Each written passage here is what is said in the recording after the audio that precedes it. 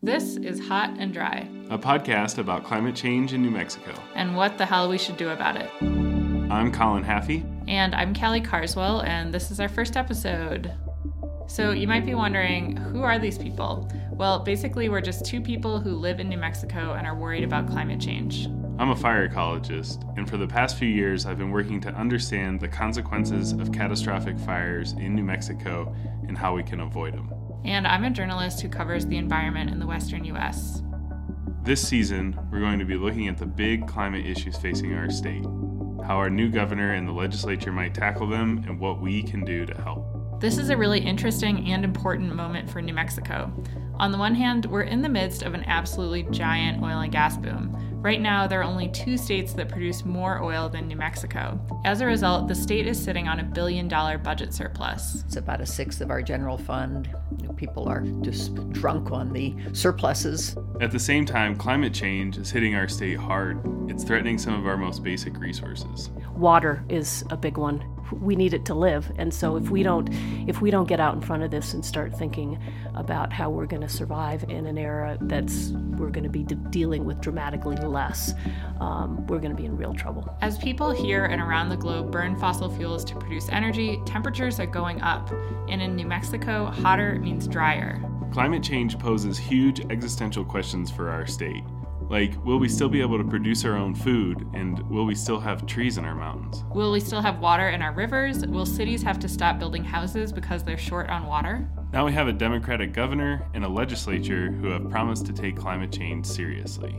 We have a lot of issues, some money, but it won't last forever. So the question is, what do we want to do? What realistically can we do, and how quickly can we do it? So today we're going to talk about the big picture of where the science stands right now. And then we'll talk with Denise Fort and Carol Romero Worth about this big political shift that's underway in New Mexico right now. The blue wave of 2018 was also a green wave in New Mexico, and we're going to look at the opportunity that presents for beginning to get real about climate change.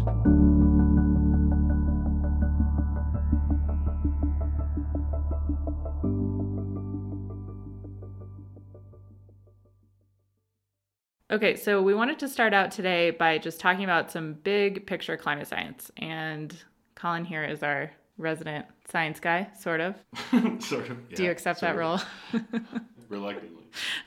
Okay, so what is the science telling us about where we stand with climate change right now? Well, we've known for a long time that the Earth is getting warmer, and we've known for a long time that that humans are the cause of that. What we've learned in the last several months, mostly from a report that came out from the IPCC, was that climate is warming faster than previously anticipated, and that our time frame for dealing with it is a little bit shorter. So essentially, we have about 12 years to kind of keep, if we're hoping to keep warming under 1.5 degrees. So yeah, this IPCC report made a lot of noise this fall, and it was kind of interesting because it actually seemed to shock people in a way that climate science rarely seems to really shock people. And I think one of the reasons for that is because it had this very specific timetable in it, and it was really short.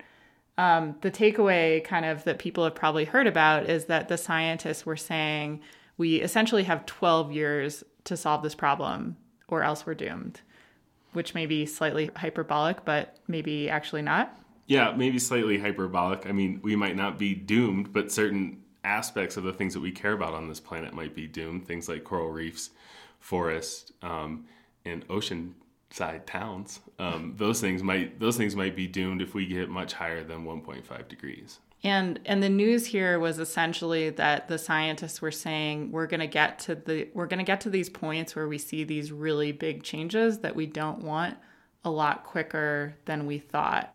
Yeah, that's right. That's the take home. If we want to stay anywhere close to 1.5 degrees, we have essentially 12 years to cut our carbon emissions in half. And then after that, we have to transition to zero carbon emissions by 2050.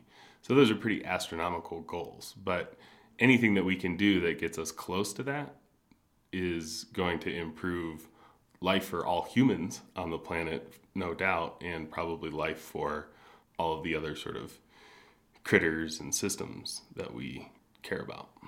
Okay, so these kind of warnings, even though they're global in nature, I think are particularly sobering when you live in a state like New Mexico, where it seems at least like we've been seeing these changes in real time on the ground for quite a while now. We've lived through fires like the Las Conchas. We have lived through winters like last year, where we barely saw any snowpack in the mountains, and we saw our major river that is the lifeblood of our state going dry in the spring. So what does all this mean for New Mexico? What are the big changes we're seeing, and what can we expect to see in the future? I think what we know in the future, kind of looking forward, is that temperatures are going to go up. I mean, all of the models that the climate scientists use show that temperatures will go up in the Southwest. So with higher temperatures, wildfires are likely to get more severe, potentially become more common, and definitely occur longer throughout the seasons. It's likely that snow will melt faster and not last as long into the spring. I think a great metaphor for sort of where we're going to be at in the near future comes from Dr. David Gutzler, who just testified in front of the House Energy, Environment, and Natural Resource Committee. And he sort of said that basically, if you look into the near future, Albuquerque is going to look a lot like El Paso. And El Paso is fine and great, but if you look outside at the mountains in El Paso, there's no trees. And it's really hot in El Paso. Yeah. A pretty interesting distinction here is that there is actually quite a bit of uncertainty about how climate change will affect the amount of precipitation we get in the desert Southwest. But that almost doesn't matter because warming has such a powerful effect here. And there's a lot of certainty that it's going to get warmer. What that means in a dry environment is warming equals more dry, right? Less water. Yeah, that's totally right. So a hot atmosphere acts like a stronger vacuum, and it just sucks more moisture out of the trees, out of the vegetation, out of the soil itself. Snow evaporates and sublimates faster. All these things are compounded by hotter temperatures. So these changes are a very big deal in New Mexico. They're raising questions like, are we still going to have agriculture in northern New Mexico?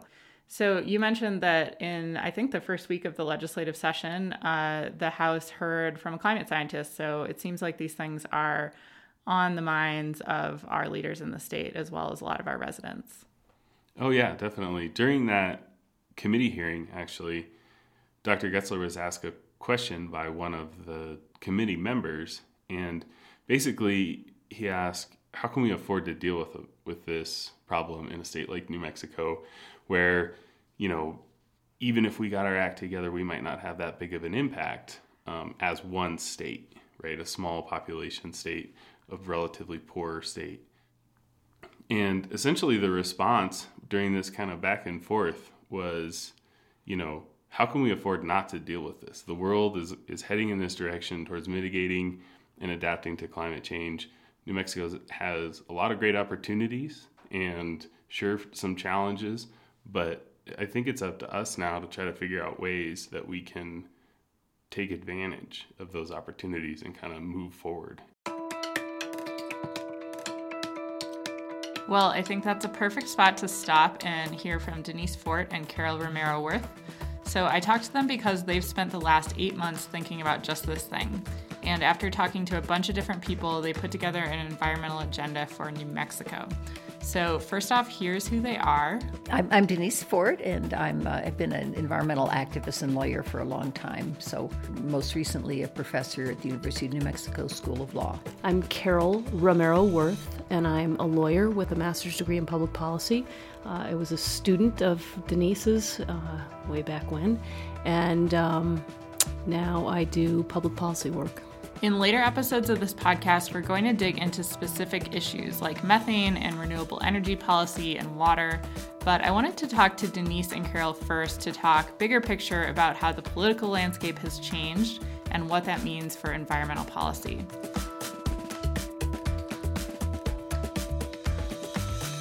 So yeah, what do they have to say about this change in the governor's office? So that was probably the most important election this fall, and they told me that the election of Michelle Lujan Grisham is basically a sea change for environmental policy. So there's two reasons for that. One is that things like renewable energy were a central part of the new governor's campaign. But the other reason is that the outgoing governor, Susana Martinez, was really seen by the environmental community as pretty hostile to their issues. I'm trying to think of synonyms for beholden. So I had asked Denise to pick one word to describe the Martinez administration's approach to the environment, and this is what she said. Beholden to the oil and gas industry, I think it has been really was the main theme of environmental work. And so that was the industry that helped get her into office so significantly. And she came in with and took some actions that were favorable to that industry. Carol put it slightly differently. I'm not sure I'd pick a word, but I would say that what we've been doing for the last 8 years under the Martinez administration is fighting for the status quo. We have mostly been knocking down bad legislation and been unable to move forward in positive ways. So tell me how this played out over the last 8 years. All right, well, it played out a couple ways. So there were certain rules that the administration rolled back, like rules to protect groundwater from pollution from mining and oil and gas drilling. Before Martinez took office, New Mexico was also starting to make some moves to cut its greenhouse gas emissions, and that stopped. And then there were big cuts to the state agencies that are charged with regulating industry and enforcing environmental rules. I mean, one of the things is that Governor Martinez wasn't interested in governing and didn't believe in government as a means of providing solutions to our problems. So there were lots of cuts to the agencies that regulate and develop policy around the environment. And so they just weren't able to do their jobs. It's almost kind of the nuts and bolts that the public doesn't see so much. Perhaps the most devastating effects were actually in cutting agency budgets and at least at the Environment Department, people were shifted around. Someone who's an expert in air quality finds himself head of a very different bureau the next day and so on. So there was a lot of attrition. So this is pretty interesting because it's sort of like a precursor to what we're seeing at the national level now. You're talking about the things that are happening at the EPA and the Interior Department. Yeah, so it sounded really similar to what's going on now at those federal agencies, where you have political appointees with really close ties to industry, there are declines in enforcement of environmental laws, a lot of staff attrition, and that leads to this overall kind of loss of expertise in the agency, which generally makes it harder for them to do their jobs. And overall, this just kind of lack of belief in government and regulation as tools for protecting public goods like clean air and clean water. So with the new leadership in New Mexico, what's changed? Okay, well, a couple of things. One is the dynamic at the legislature. For the last 8 years, there was no reason to send up legislation or have your members take votes on things that you absolutely knew were going to get vetoed. It was just wasted energy. So that kind of means that proactive efforts to advance environmental policy were basically just stalled out. They just weren't happening the last 8 years in the legislature. And that's definitely changed. There are already a slew of environmental bills being introduced this session. So in this environment, we have the House and Senate controlled by the Democrats. We have a Democratic governor. And I think that their values and ideas are a lot more aligned. That doesn't mean there's not going to be some disagreements and some work to be done on what legislation looks like ultimately. But I think we're sitting in a position now where a lot of the ideas that need to be happening can actually be worked on and brought forward, and we have a governor who will actually sign them into law. So it's a complete sea change in terms of what can happen in the state. All right, that sounds like a lot. What are some of the top priorities? Well, climate change is a big one for the governor. Because she has made a very strong commitment on methane. Are you talking about methane, like methane from farts? Yes, actually, and oil and gas. Methane, like carbon dioxide, is a greenhouse gas, so it's one of these pollutants that contributes to climate change. And New Mexico has a very special methane problem. In the Four Corners, there's what they call this methane hotspot, which means there's just super high concentrations of the pollution there. There's a lot of oil and gas production in that part of the state, and those operations emit methane. But this methane pollution is not regulated by the state at all, and there was a move to regulate it under federal law during the Obama administration. But Trump is trying to roll that back, and it's all tied up in court. So that dynamic is really putting the onus on the state to do the regulation itself if it wants to do anything about this problem. We have to do something about methane. We're obviously not going to have any federal regulation for the next 2 years. at least, of methane. So we have to address it on the state level, as Colorado has done. And she's made a very good commitment about doing that. So Governor Lujan Grisham, she talked a lot about renewable energies during her campaign. And I know it's pretty early in the session, but have those campaign promises turned into any substantial action, or are they headed towards any sort of substantial action? Well, they definitely seem headed that way. So the energy in this room, I think, is the effort to carry us tomorrow and the next day and every day to a clean energy state, and there's no reason that New Mexico can't be the clean energy leader in the world. So that's her making a speech at a clean energy conference in Santa Fe earlier this week, encouraging a bunch of environmentalists who are gathered there in the room to go lobby their legislature for some bills that would advance renewable energy. So there are a bunch of these that will be under consideration at the legislature this year. The big one would move the state toward getting 40% of its electricity from renewables by 2030 and 80% by 2040. And we're going to talk about that in more detail next week. So we've been presented with these goals of reducing emissions, increasing our renewable energy production, but how do we get there in a state that is, according to Denise, beholden to oil and gas? Isn't our big budget surplus because of oil and gas? Yeah, so our big budget surplus is because of oil and gas, and you really raise a great question here. So, how does the fact that we're in the middle of this big oil and gas boom that's benefiting the state financially a lot figure into its simultaneous ambitious new climate goals? It's a big question, and there's really no simple answer here. There's a lot to unpack also. So a couple important things to understand. First, when we're talking about increasing renewable energy, we're talking about how we generate electricity.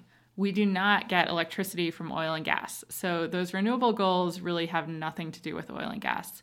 This effort we're going to see this year to regulate methane emissions from oil and gas, it'll probably happen through state agencies, and it will, in theory, reduce the industry's climate impact. But of course, it won't eliminate it because the oil and gas we dig out of the ground here in New Mexico is shipped off somewhere and burned. And honestly, there's not really a whole lot that the state can do about that. I think for the environmental community, for the most part, we've been talking about, protecting lands, like protecting areas near Chaco. We've been talking about cleaning up the methane emissions. But as Bill McKibben said about coal, if we burn all the oil and gas that's in the Permian Basin, it's game over. And frankly, I don't think that's on New Mexico's policy agenda. So one of the reasons for that is just because it is this big, complicated problem, and there's not really an easy solution for sort of weaning the state off of oil and gas financially. Although there might be some incremental steps that we'll see people start to pursue, and we'll talk about that later this season.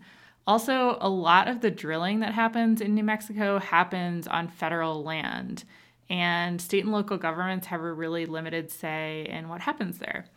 Still, there are definitely some big picture things that the state needs to be thinking about. I think it speaks to our need to diversify our funding sources. I think there is thinking going on that end. Oil and gas is a huge piece of the state's budget, so we need to look at diversifying our revenue sources. I think people are actually looking at that. It also speaks of the need to transition quickly to renewables so that we have other alternatives besides oil and gas to just power our economy. So, and people are working on that too. Are people talking about leaving it in the ground? Not so much, but I think we are talking about some of the other things that will help us move forward.